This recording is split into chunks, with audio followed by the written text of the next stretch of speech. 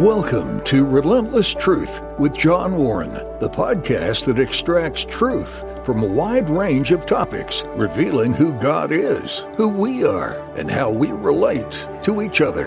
Now, here's John with this week's powerful and practical insights. Welcome to Relentless Truth. I'm John Warren. It is good to be with you. Please like, share, review, and subscribe to Relentless Truth. You can find us wherever you get your podcasts. You can also go to our website, johnwarrenmedia.com. Please send along a comment or question through our comment form on the website, or please email me at john@johnwarrenmedia.com. Well, as you know from last week, our introduction, our overview of Paul's epistle to the church at Rome, the book of Romans, we commonly call it in Scripture in the New Testament. You know from that episode that we are going to dive into the book of Romans today. And today we're going to address chapter 1. We're going to at least begin to address chapter 1. You might remember that the theme of this book is the righteousness of God, or justification by faith is certainly a sub-theme. And Paul goes to detailed lengths to explain really all of theology, but specifically the gospel. And he does so in such a thorough way because we believe he wrote this book from Corinth just before a trip to Jerusalem, and we believe he was afraid for his life. He loved the church at Rome, and Rome was the center of the civilized world. Now, Christians would have been thought of as the spiritual or religious outcasts because they didn't worship the false idols. Over 100 of them, historians tell us, that were commonly, these graven images were commonly worshipped by those in Rome. Romans were smart. They were really they thought of themselves at least, and evidence sort of supports this, that they were the center of the civilized world in terms of inventions, in terms of being thought leaders. And the church at Rome was populated by both the Jewish people and Gentiles. We believe there was a Gentile majority. We think that majority might have been 65%. That means that 35 or 40% were Jewish. So we're going to dive in today. Paul writes this letter to this church that really didn't have, at this point, apostolic founding. And by that, I mean, we don't find anything in the historic record to support some sort of founding by the Apostle Peter, as is commonly thought in some circles. We don't find an apostolic visit by Paul. So Paul was concerned about, he had heard of this church. He respected this church. We'll read about that in a moment. And he was concerned about their having the proper apostolic support. So here we go. Romans 1:1. Now, if you're driving or if you are otherwise occupied working out or doing whatever you do when you listen to this podcast, I'm going to read Romans 1 for our benefit. If you're home or you have the opportunity to take a look at the English Standard Version of the Bible, that is the translation I'm going to be reading from. And I'm going to read all of chapter 1. I'm just going to read it through the first time, and then we'll come back and talk about some of the key thoughts. This is by no means going to be a thorough exposition with parsing of every word in this chapter in particular. We'll slow down at various points as we go through this book, and we will sort of speed up and summarize here and there as well. So I'm reading from the book of Romans, chapter 1 and verse 1 and following. Paul, a servant of Jesus Christ, called to be an apostle, set apart for the gospel of God, which he promised beforehand through his prophets in the Holy Scriptures, concerning his Son, who was descended from David according to the flesh, and was declared to be the Son of God in power, according to the Spirit of holiness by his resurrection from the dead, Jesus Christ our Lord, through whom we have received grace and apostleship to bring about the obedience of faith for the sake of his name among all the nations, including you who are called to belong to Jesus Christ. To those in Rome who are loved by God and called to be saints, grace to you and peace from God our Father and the Lord Jesus Christ. For those of you who are driving or who are otherwise occupied, that was one sentence. Romans 1:1-7. So now verse 8.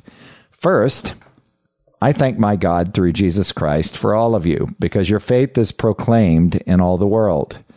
For God is my witness, whom I serve with my spirit in the gospel of his Son, that without ceasing I mention you always in my prayers, asking that somehow by God's will I may now at last succeed in coming to you. Verse 11, for I long to see you, that I may impart to you some spiritual gift to strengthen you. That is, that we may be mutually encouraged by each other's faith, both yours and mine. I do not want you to be unaware, brothers, that I have often intended to come to you, but thus far have been prevented, in order that I may reap some harvest among you, as well as among the rest of the Gentiles. I am under obligation both to Greeks and to barbarians, both to the wise and to the foolish. So I am eager to preach the gospel to you also who are in Rome. For I am not ashamed of the gospel, for it is the power of God for salvation to everyone who believes, to the Jew first, and also to the Greek. For in it the righteousness of God is revealed from faith to faith, from faith for faith, as it is written, the righteous shall live by faith. For the wrath of God is revealed from heaven against all ungodliness and unrighteousness of men, who by their unrighteousness suppress the truth. For what can be known about God is plain to them, because God has shown it to them. For his invisible attributes, namely his eternal power and divine nature, have been clearly perceived ever since the creation of the world in the things that have been made. So they are without excuse. For although they knew God, they did not honor him as God or give thanks to him. But they became futile in their thinking, and their foolish hearts were darkened. Claiming to be wise, they became fools, and exchanged the glory of the immortal God for images resembling mortal man, and birds and animals and creeping things. Therefore, God gave them up in the lusts of their hearts to impurity, to the dishonoring of their bodies among themselves, because they exchanged the truth about God for a lie and worshipped and served the creature rather than the Creator, who is blessed forever. Amen. For this reason, God gave them up to dishonorable passions, for their women exchanged natural relations for those that are contrary to nature, and the men likewise gave up natural relations with women, and were consumed with passion for one another, men committing shameless acts with men, and receiving in themselves their due penalty for their error. And since they did not see fit to acknowledge God, God gave them up to a debased mind, to do what ought not to be done. They were filled with all manner of unrighteousness, evil, covetousness, malice. They are full of envy, murder, strife, deceit, maliciousness. They are gossips, slanderers, haters of God, insolent, haughty, boastful, inventors of evil, disobedient to parents, foolish, faithless, heartless, ruthless. Though they know God's righteous decree that those who practice such things deserve to die, they not only do them, but give approval to those who practice them. So, this is Romans 1. I just read the entire chapter, verses 1 through 32. And I want to just share a couple of key thoughts. Some of these things are rather obvious, and others maybe not so much. It was customary during the first century to begin a letter like this with the first name of the writer. And so Paul introduces himself, and he calls himself a servant or slave. And this is language that would have been familiar. There's some rather significant percentage of this Roman audience that might have been slaves or bondservants. Paul makes it clear in this introduction, this lengthy one-sentence introduction, that he sees himself as a slave and his master is Jesus Christ. So he introduces himself as a servant of Jesus Christ who's called to be an apostle. So he was commissioned by Christ. Acts 9:6 talks about that. He had seen the risen Lord, we know, from 1 Corinthians 9:1, I believe it is. And he received divine revelation. Now, several of his writings make that clear, but Galatians 1:10 through 12, I believe, and 15 through 17 sort of document this divine revelation that Paul talks about in Romans 1:1. And he references the gospel already. He said he is set apart for the gospel of God, called to be set apart for the gospel of God, called to be an apostle. Now, the difference between apostle and disciple is significant. You can read about that another time, but this apostolic calling is very special and only applied to a handful of people. The original group was 12. And whereas a disciple is simply a follower of Christ. We have disciples today. We don't have apostles that are specifically set apart, even though some denominations call some people apostles from time to time. The New Testament definition doesn't include people beyond this first century that we just referenced. So verse 2, which he promised beforehand through his prophets in the Holy Scriptures, that is significant to this audience. This gospel of God, this good news of Jesus Christ, is the fulfillment of prophecy. And then Paul makes clear what he's talking about in verse 3. He says, concerning his son, who was descended from David according to the flesh. I now read Matthew 1 with some excitement, some sense of enthusiasm, since I realize now that this prophecy that Christ would descend from David is significant, and I realize now that that litany in Romans 1 is not just there to bore the reader, but is there to document the generations that bridge this gap to Christ, to Jesus Christ. And then Paul goes on in this long sentence and says in verse 4, and was declared to be the Son of God in power according to the Spirit of holiness by his resurrection from the dead, Jesus Christ our Lord, the significance of his resurrection. So we see in verse 3 and following, we know, and this sounds a little counterintuitive to me, but it's true, there was a time when Jesus Christ had not been born of the seed of David, but there was never a time, because he's eternal, there was never a time when he was not the Son of God. According to the flesh is a reference in verse 3 to his humiliation, his being born in the likeness of man, as you know. Note in verse 4 the flesh and spirit contrast. His exaltation came when he was resurrected by the Spirit of God. It's just, the only thing I'm going to say there is this, he was declared to be the Son of God. Here's what it says, in power, according to the Spirit of holiness, by his resurrection from the dead, Jesus Christ our Lord. The significance of the resurrection cannot be overstated. And historians document the resurrection of Christ, that he was crucified on this cruel Roman cross, died, was buried, and then was resurrected, was seen by many.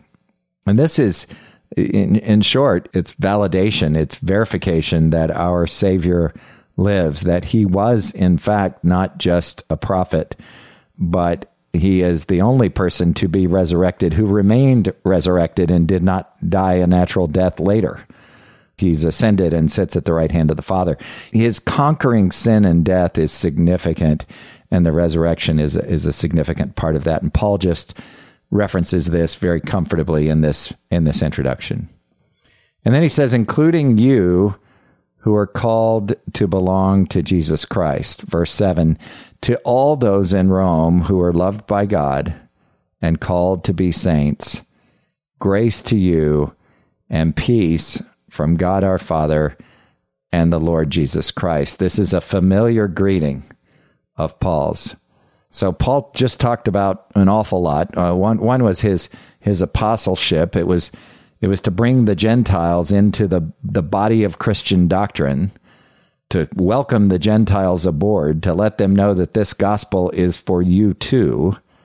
And note that it is through God, Paul says, that he received his apostleship. Paul is acknowledging an awful lot. This material is awfully rich. Grace and peace are used by Paul together. It's probably a synthesis, theologians think, of a Gentile and Jewish greeting. The word for peace is shalom, and the word for grace is charis. And he's clearly focusing on God's unmerited favor and love in this very warm greeting. So then we get to really that's the introduction, verses 1 through 7, and we get to verse 8. And Paul says, this is really interesting to me. First, I thank my God through Jesus Christ for all of you, because your faith is proclaimed in all the world. Paul was not one for platitudes, and this was not some sort of faint praise. This wasn't hyperbole. Their faith at this church in Rome, probably because of their location, their strength, their having a Jewish element and Gentile element, the Jewish element having been exiled and then returned, their faith was known throughout the world. And Paul just acknowledges that. First, I thank my God through Jesus Christ for all of you, because your faith is proclaimed in all the world. So the basis for his gratitude, Paul's gratitude, is that their faith in God, their faith in Jesus Christ, is proclaimed in all the world. And then he says in verse 9, for God is my witness, whom I serve with my spirit in the gospel of his Son, that without ceasing I mention you always in my prayers, asking that somehow by God's will I may now at last succeed in coming to you. Sort of verifying that Paul had not been to visit this church to this point. Paul is a prayer warrior. We see that very clearly in these two verses, verses 9 and 10 of chapter 1. For God is my witness, whom I serve with my spirit in the gospel of his Son, that without ceasing I mention you always in my prayers. And it's saying, for God is my witness, I mention you without ceasing always in my prayers, asking that somehow by God's will I may now at last succeed in coming to you. Paul is modeling an awful lot of really good behavior. The apostles, you'll recall from Romans 6, they wanted to remain free of mundane obligations. Sometimes that section sounds a little arrogant when we read it, but they gave priority to prayer. And there's been much said about the life that Paul modeled, the life that the apostles modeled. And I've heard it mentioned that this emphasis on prayer in Acts 6 is really a model for pastors today. We actually don't model prayer as being as significant as it really is according to the New Testament. We think, preaching first and prayer sort of way down the line sometimes. I mean, that's just because of our flesh, obviously, but I think it's worth saying that prayer is highlighted here, even in Romans 1.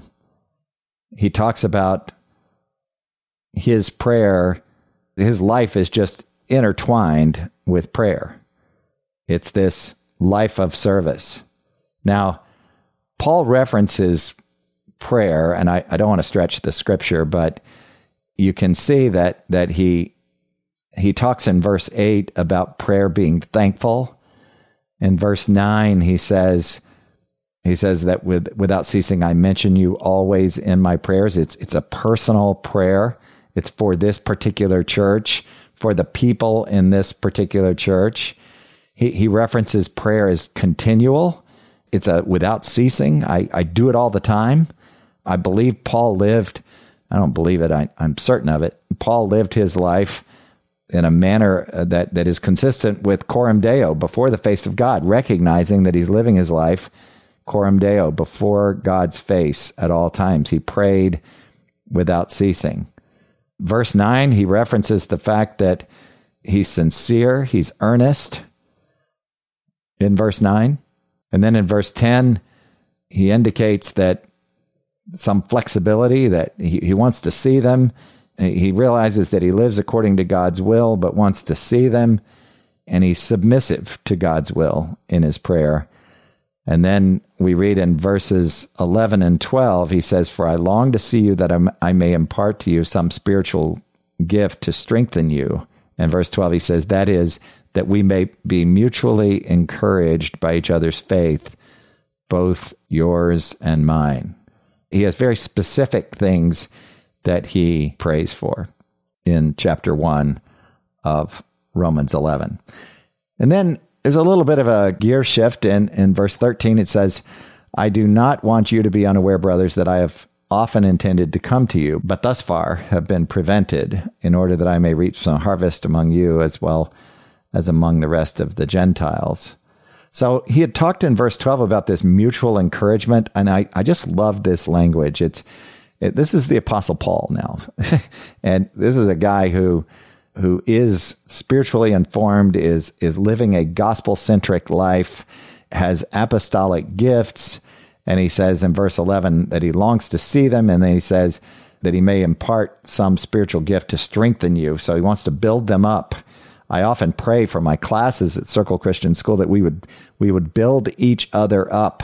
And I don't just make that up out of thin air. I see Paul modeling it here.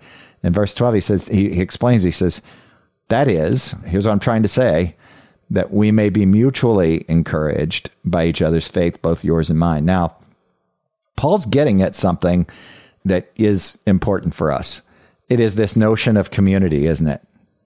So I don't know whether I guess most people have by now done the Myers-Briggs type indicator or some other Enneagram, or I guess that's the Christian version, or I've done the Wonderlic test and countless instruments that are affiliated with them and many others. Probably my most interesting class in grad school in the MBA program that I did years and years ago was organizational behavior and development. And I went into that class. The professor, I remember his name, it was Ken Morrell.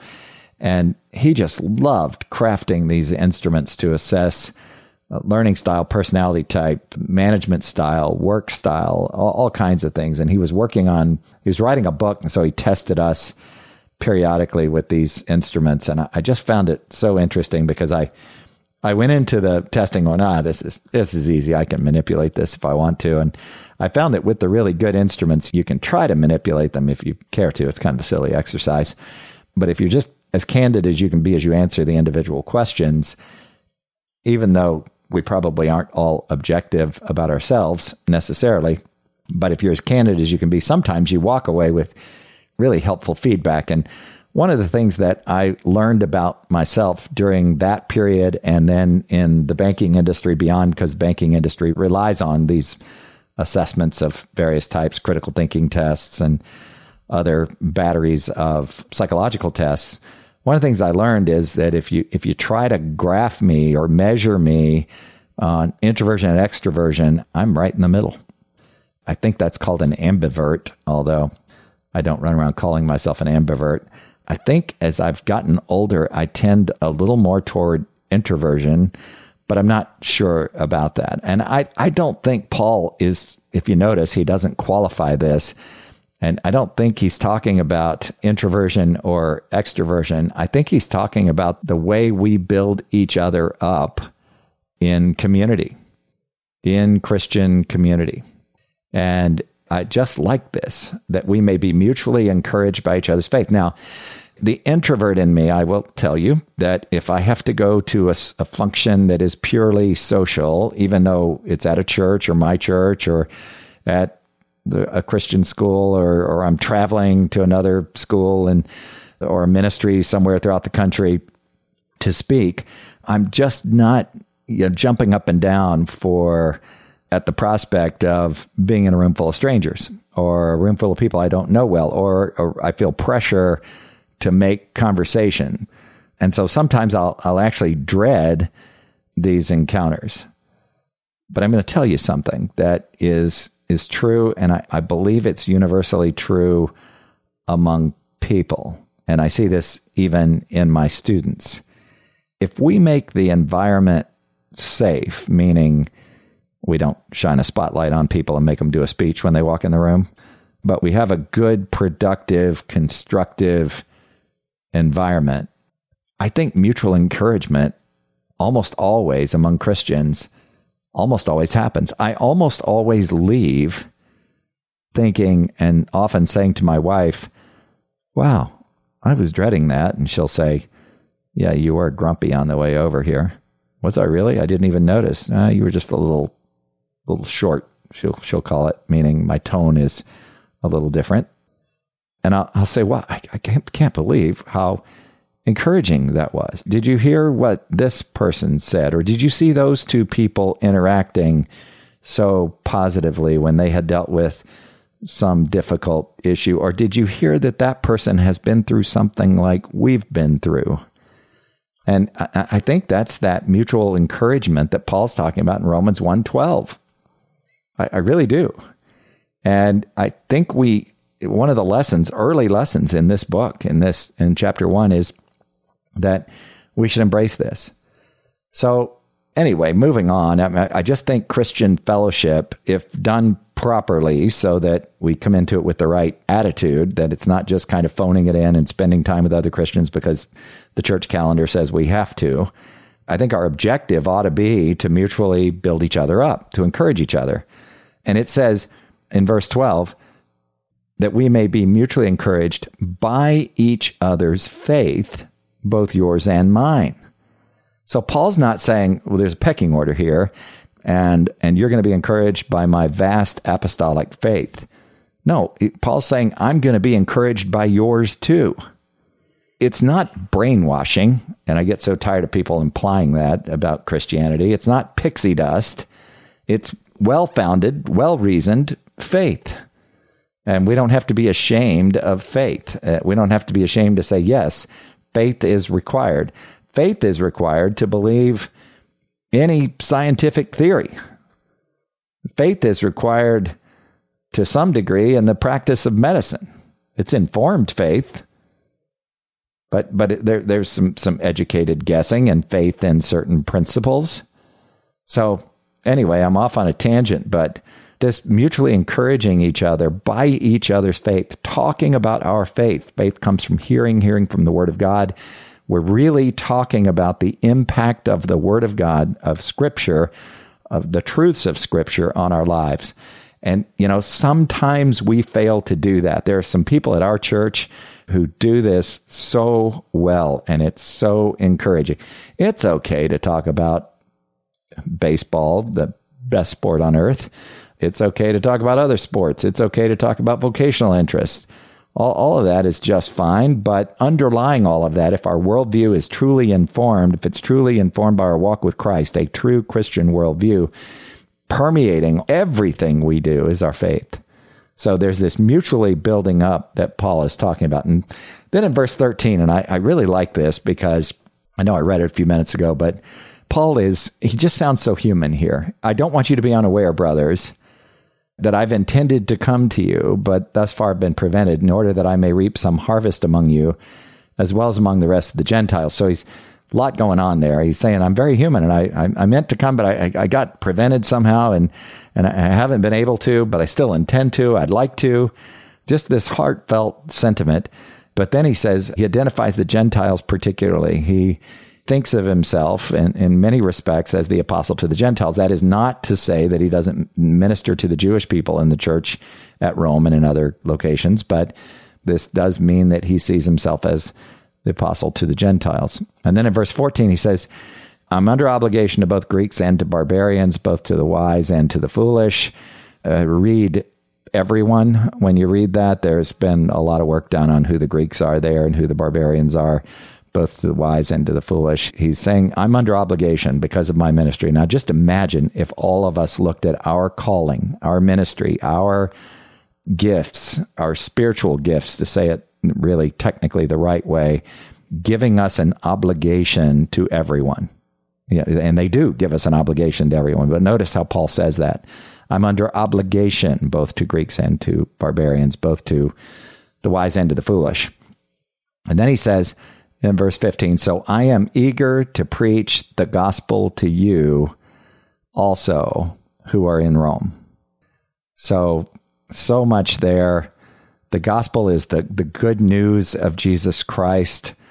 Gets that term, the gospel gets misused. You hear people say the gospel truth when they're telling the truth about something. That is a hideous misuse of the real gospel of Jesus Christ. This is the good news of Jesus Christ, as you know. And then he says in verse 16, and we're going to unpack what that good news is. Paul is going to do it for us, and we're going to walk through this.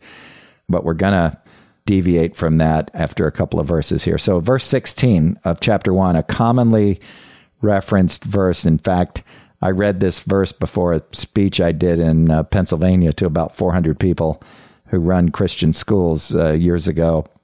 It says this, for I am not ashamed of the gospel, this good news of Jesus Christ, for it is the power of God for salvation to everyone who believes, to the Jew first, and also to the Greek.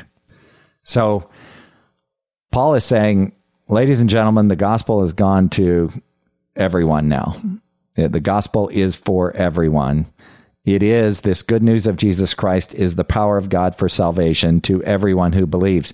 He's now introduced the theme of the letter, and that is justification by faith. He didn't use either of those words, justification or faith, but he says it is the power of God for salvation. Now he's talking about justification. He's talking about a legal transaction that makes a person righteous, gives a person right standing before God, to everyone who believes, who has faith, to the Jew first, and also to the Greek. Now, I would imagine at this time in that church, the Jewish people could handle this. But Jewish people who read this, outside of those who were well-informed theologically and who were informed on the gospel and who were truly saved by faith at this point, this would have been jolting. And their natural reaction at various times, Paul anticipates this, and goes a little further to explain, because their natural reaction is probably, what do you mean the gospel's gone to these Gentiles? And what is this justification by faith? And Paul's going to explain it beautifully. But here's what he says in verse 17, the next verse. For in it, now he's talking about the gospel, the righteousness of God is revealed from faith for faith, as it is written, the righteous shall live by faith. So now the sub-theme, justification by faith, in these two verses has been introduced quite well. The righteous, the just, shall live by faith. Now, I don't want to be guilty of eisegesis, and what I'm about to say could be construed that way, but I just want to make a point, and I'm going to make the point, and then I'm not going to speculate beyond the point, because I think the point is made by Scripture. Paul uses judicial language in the book of Romans. He knows he's got a sophisticated audience. Now, he uses judicial language other places as well, but when he talks about justification, he's talking about right standing before God from a legal adjudication standpoint. And he's going to bring charges in a couple of chapters, and he's going to do that using judicial language. And when he says in Romans 8:1, there's therefore now no condemnation to those who are in Christ Jesus, he's talking about the penal phase of a trial. There's no punishment phase, no condemnation, no guilty verdict with its punishment, for those who are in Christ Jesus. So just know that you'll hear me reference from time to time as we walk through this that Paul is using the language of the courtroom in many respects, and he uses it beautifully. But he says at the end of verse 17, the righteous shall live by faith. So he's already talked about salvation, and now he says, so it's talked about justification by faith, but now he's saying this is also how the righteous, those with right standing before God, will live. In other words, the righteous will walk by faith.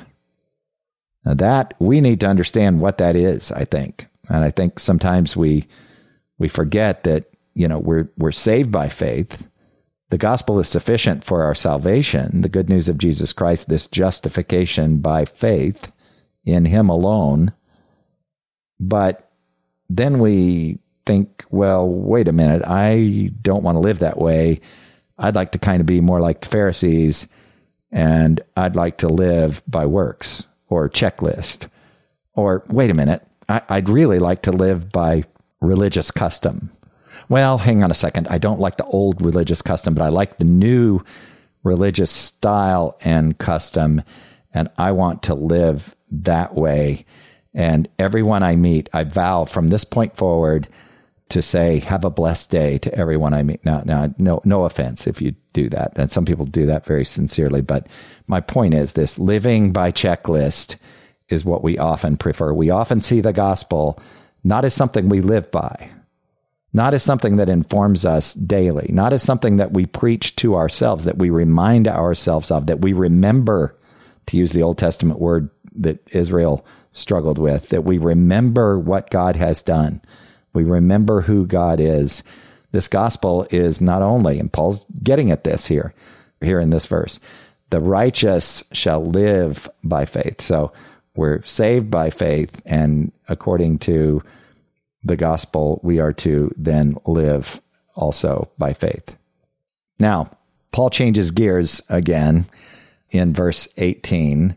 We're going to leave it there for today. Verse 18 talks about the wrath of God revealed against all ungodliness and unrighteousness of men. But I just want to point out here in closing that what's going to happen here is we're going to see that man, for whatever reason, and this is complicated because we have to go back to the Garden of Eden to really get at this, but man, since that time, mankind has, since creation, has had this desire to be like God, has had this desire to be self-sufficient, self-reliant. And if you're like my students, you'll get tired of me talking about man's self-reliant, self-sufficient efforts. In the rest of Romans 1, starting in verse 18, we're going to learn a little bit about what that self-sufficiency can look like when we just disregard God, when we say, I've got this, I can do what I want. In chapter 2, we're going to learn how the moralist looks at this. It's still self-sufficiency, but it's, wait a minute, I can be good enough. Chapter 1, this section of chapter 1, 18 and following, is about man saying, I don't need to care. I can go do what I want to do. I'm self-sufficient in that respect. But then along come the moralists, and Paul addresses them in chapter 2 and says, wait a minute, those of you who are judging others, who believe you can be good enough, who are practicing moralism, and we'll learn what that is a little bit. We'll talk about that in a couple of weeks. You're just as doomed. And then in chapter 3, oh my goodness, there's none righteous, no, not one. And he goes through this litany. He goes back into this courtroom language, and he presents 14 counts indicting us in our sin. I think you'll find it really interesting to pull the lens back just a little bit and look at Romans this way. I hope we can do this in a podcast format in a God-honoring way. I hope this is a blessing for those of you who really enjoy getting in the weeds and parsing words. You're going to feel like I move too fast. For those of you who like big picture overviews, you're probably going to say, wow, why does he slow down so much? And why didn't we get through more than 17 verses in one 43 or 4 minute episode? Well, my apologies. I want to kind of find that happy medium, that sort of middle of the road, so that we can cover these such important concepts. And again, the reason we're doing this, the reason for this study in Romans, is it has made such a difference in not just my life, but in the lives of other people I know, and in the lives of lots of people I don't know who are well known who studied this book and had this eye-popping moment to say, wait a minute, that's what the Christian life is really all. That's what life is about, first of all, and then that's what the Christian life is really all about. And I think we can knock down some idols along the way and some misconceptions, and I think Paul does this beautifully. You have endured my rambling on about the introduction to the book of Romans, this epistle of Paul to the church at Rome, and you've seen that we have introduced now this theme, the righteousness of God, and just this sub-theme, justification by faith. I'm okay with us calling the book of Romans, the theme of the book of Romans, either of those things, the righteousness of God or justification by faith. You can already see the beauty of this book in this early part of chapter 1. You will not believe what happens as we continue to read through this book together. I hope this is helpful. Please send your comments along. I am happy to receive and respond to them. You can locate the purpose for our work and other information and a contact form at johnwarrenmedia.com. You can also send an email, alternatively, to john@johnwarrenmedia.com. So please like, share, review, and subscribe to Relentless Truth with John Warren. You can find us wherever you get your podcasts. Please share this podcast episode on social media. We have built quite an audience. I'm grateful for you and enjoy communicating with you. Until next time. Thanks for listening to Relentless Truth with John Warren. Please consider sharing this podcast and subscribe to receive future episodes. Connect with John regarding your comments, questions, and show ideas through johnwarrenmedia.com or at John Warren Media on Facebook, Twitter, or Instagram. That's all for this episode. Join us next week for another edition of Relentless Truth with John Warren.